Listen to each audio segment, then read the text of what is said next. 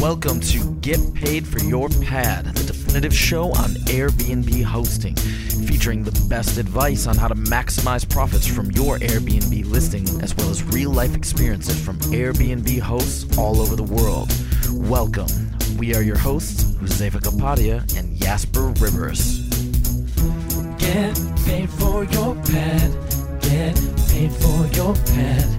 Get paid for your pad. Get paid for your pad. Get paid for your pad. Get paid for your pad.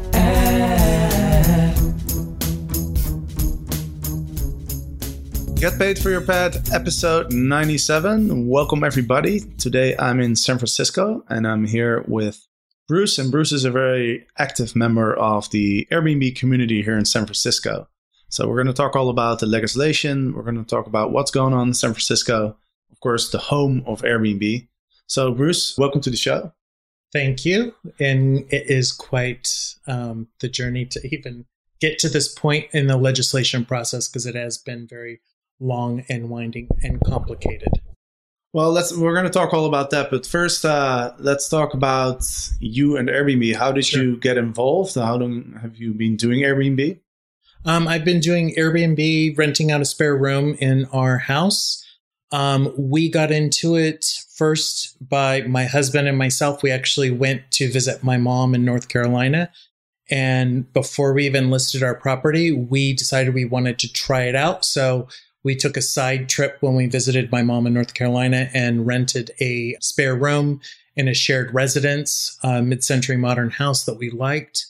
And, stayed there for, I think, 3 nights and really enjoyed ourselves. And we thought, that was really pleasant. We thought that we could bring this home to San Francisco and do it in our own home and, use that extra money to, fix up our house, pay some bills that we have from time to time that we incur and other things. And now you've been doing it for about 2 years, right? Correct. Since February of 2014. And what's your experience so far? So our experience, aside from the political side, has been really good. We've met a lot of people all over the world. We are probably one of the ones that's probably 20 or so days rented out per month. So we don't limit ourselves on who we accept or how many people we accept. We're kind of in it to not just make money, but also have the experience of meeting people from all over the world. And we're turning around and using those funds either to fix up our home, but also using it as the Bruce and Lawrence Travel the World Fund going forward, because my husband and we haven't really traveled the world that much. So that is just starting to happen this year going. That's great. And what are some of the most memorable experiences that you had over the last 2 years? I think one of the big ones that we've had was a boyfriend actually proposed to his girlfriend. Since this is San Francisco and I left my heart in San Francisco's here, he decided to fly his girlfriend at the last moment. She had no idea where she was going, and they came and they stayed with us. I was very nervous about the whole stay because we were really trying not to reveal what he was going to do for her. So we just kind of had to avoid them when they showed up. But it was kind of fun and exciting for us because, you got to kind of experience it along the way, and that they went up to Napa, went to the French Laundry, and he proposed at the French Laundry. She said yes? Yes, she said yes. The unfortunate side is that I guess someone else next to her also proposed, and they had a better, bigger ring. So when they came back and they told us that funny story, I said, well, at least you'll know that you aren't as in debt as they are. Oh, that's awesome. So let's talk about what you do in the community here. So you're very active. What's the club that you're involved in? So I'm part of the Home Shares Democratic Club. So we are an independent club that's not associated with any platform. So we aren't particularly tied to Airbnb, VRBO, Roomerama, Flipkey, etc. So all our members are varying degrees of hosts who host on different platforms. here in San Francisco Bay Area, mostly primarily focused in San Francisco because San Francisco is where the legislation ground zero has hit. So in November of last year was Prop F here in San Francisco. I was heavily involved in fighting that. I actually spoke with the New York Times, the Associated Press. I did several TV shows, KTVU.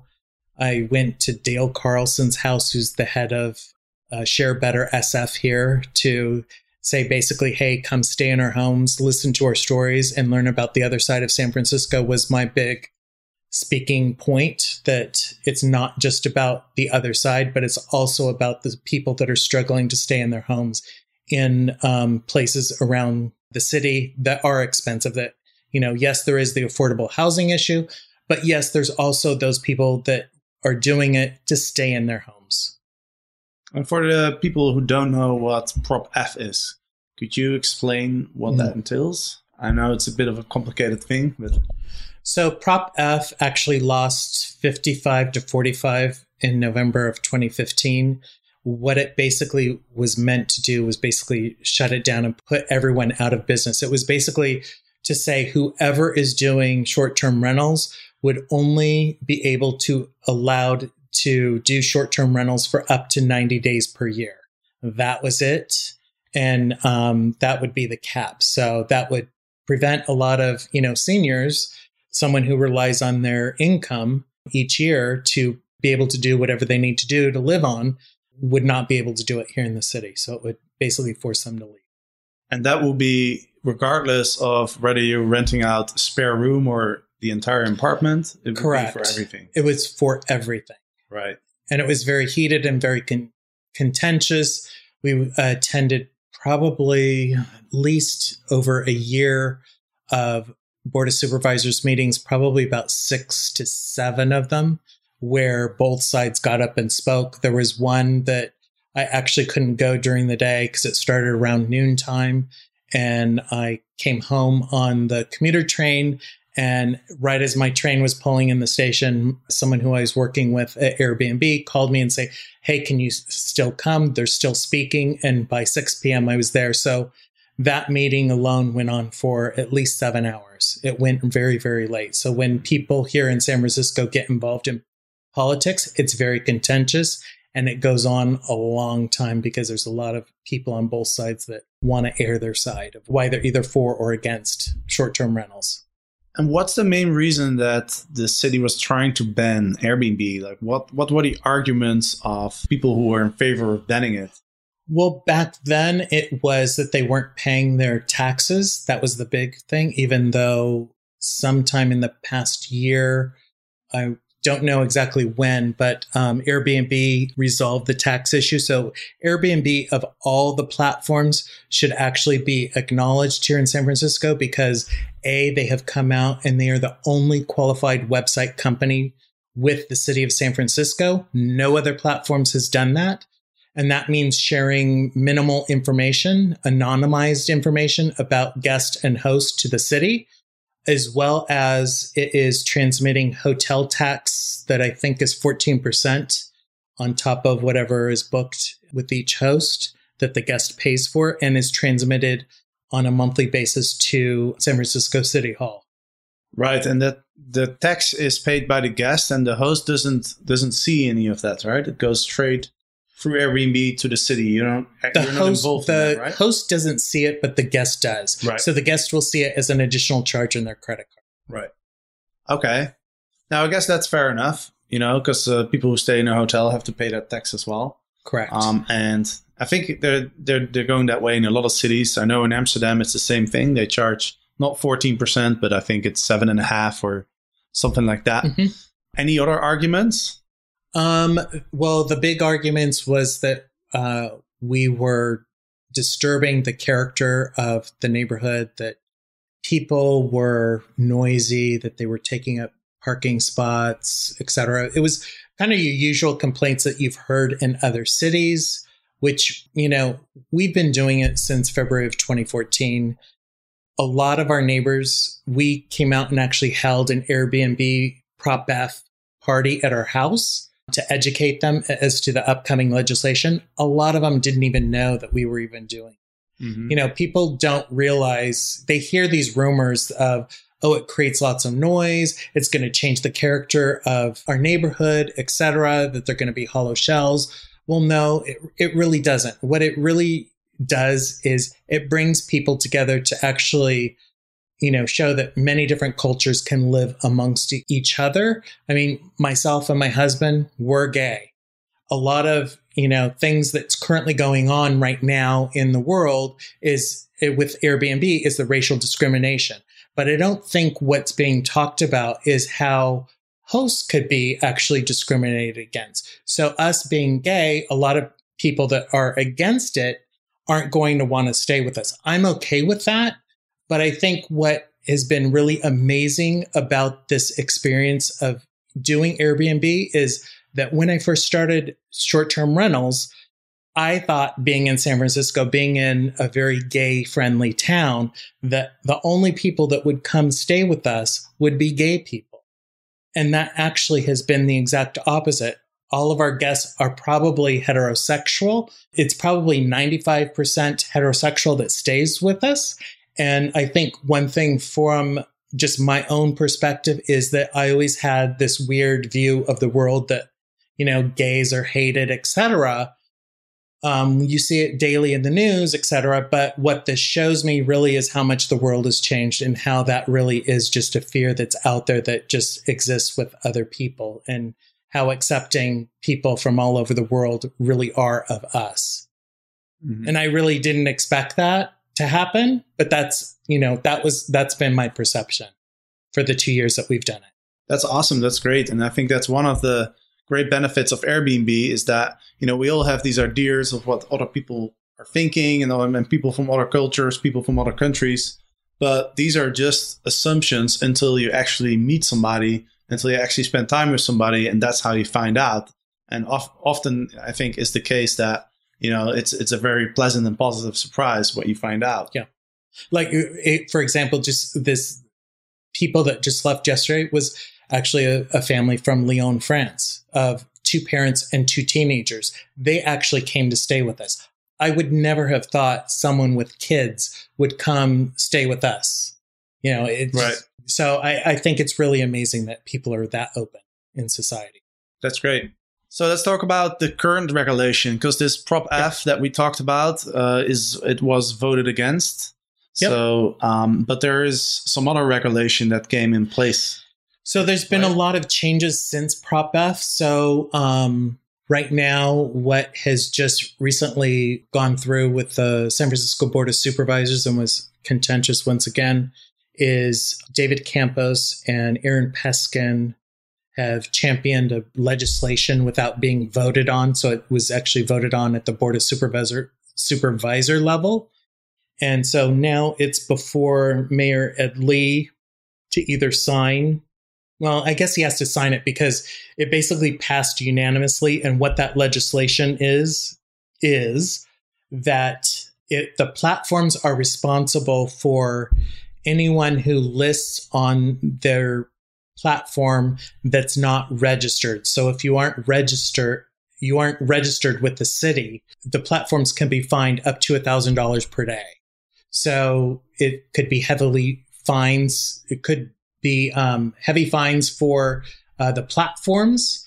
So it's just very problematic because what the Share Better side is doing is basically taking the bits and pieces of Prop F and taking chunks of it and passing along legislation that right now hits at the unregistered users on platforms. We expect future legislation potentially to be either caps on unlimited hosting. So my husband and I, we do a spare bedroom in our house. Right now, the current legislation allows for us to rent unlimited throughout the year. So we probably will see something be presented about us being limited in the terms of number of days that we can host during the year. So right now, if you rent out a private room and you're living in the house, you're allowed to do it the whole year. As long as you're registered. As long as you're registered, right. And what about if let's say you go on holiday, are you allowed to rent out your entire place? So that's unhosted. So right now the legislation is if you're hosted, and so meaning you live in the residence and you're doing a room, you can do it unlimited throughout the year as long as you're registered with the city. If you're unhosted, you can do it up to 90 days. And then there is another provision that when you are registered with the city, you also have to have a business license. So you have to jump through the hoop of the business license, then being registered with the city. And then what recently came down about 3 months ago was that the city, or not the city, but the state assessor's office, they issued a Form 571 form to all the hosts of the last year. And what that form basically is that if you're in your shared space with your guests, whatever you're looking at that the guest has access to in the room or in the kitchen or in the laundry, you have to itemize it out and you'll be taxed. I think it's a little over 1%. So a lot of other businesses in the state of California don't have to do this. So we're really confused about why this form has come about and is very cumbersome. It's not tailored to our industry of hospitality or short-term rentals. So our group, the Home Sharers Democratic Club, is trying to work through with the Board of Supervisors to issue or to make recommendations how to streamline the registration process. Because one of the other issues here in San Francisco is that a little over, I think it's 1,200, 1,300 hosts are registered.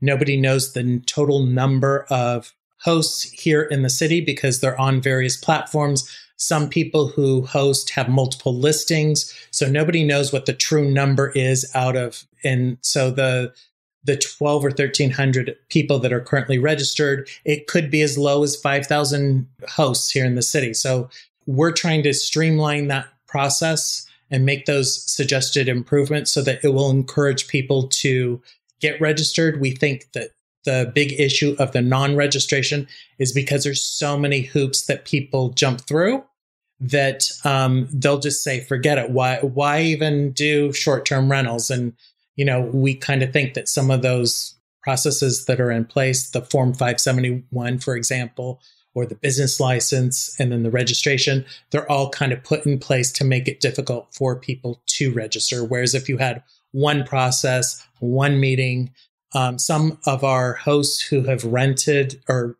registered with the city has taken up to like 5 or 6 months just to get the registration certificate. And it's very frustrating. And so people are frustrated on both sides. So literally for example, when the 571R form came out, they gave it to us with 2 weeks to complete. We had a 2-week deadline to complete this form and send it in. So we've completed ours. We haven't heard back what we're taxed at. And as well as the other thing is that if you think about what you're being taxed on, the different items in your room, it's also depreciated over time. So 1% of a lot of the stuff that they have available to them is probably going to be very little. So a lot of labor is going to be spent by city government, which we think, you know, those people in city government could be spending their labor time, wage time, whatever, working hours doing more important stuff than, you know, trying to collect $20 or $30 from the short-term rental host.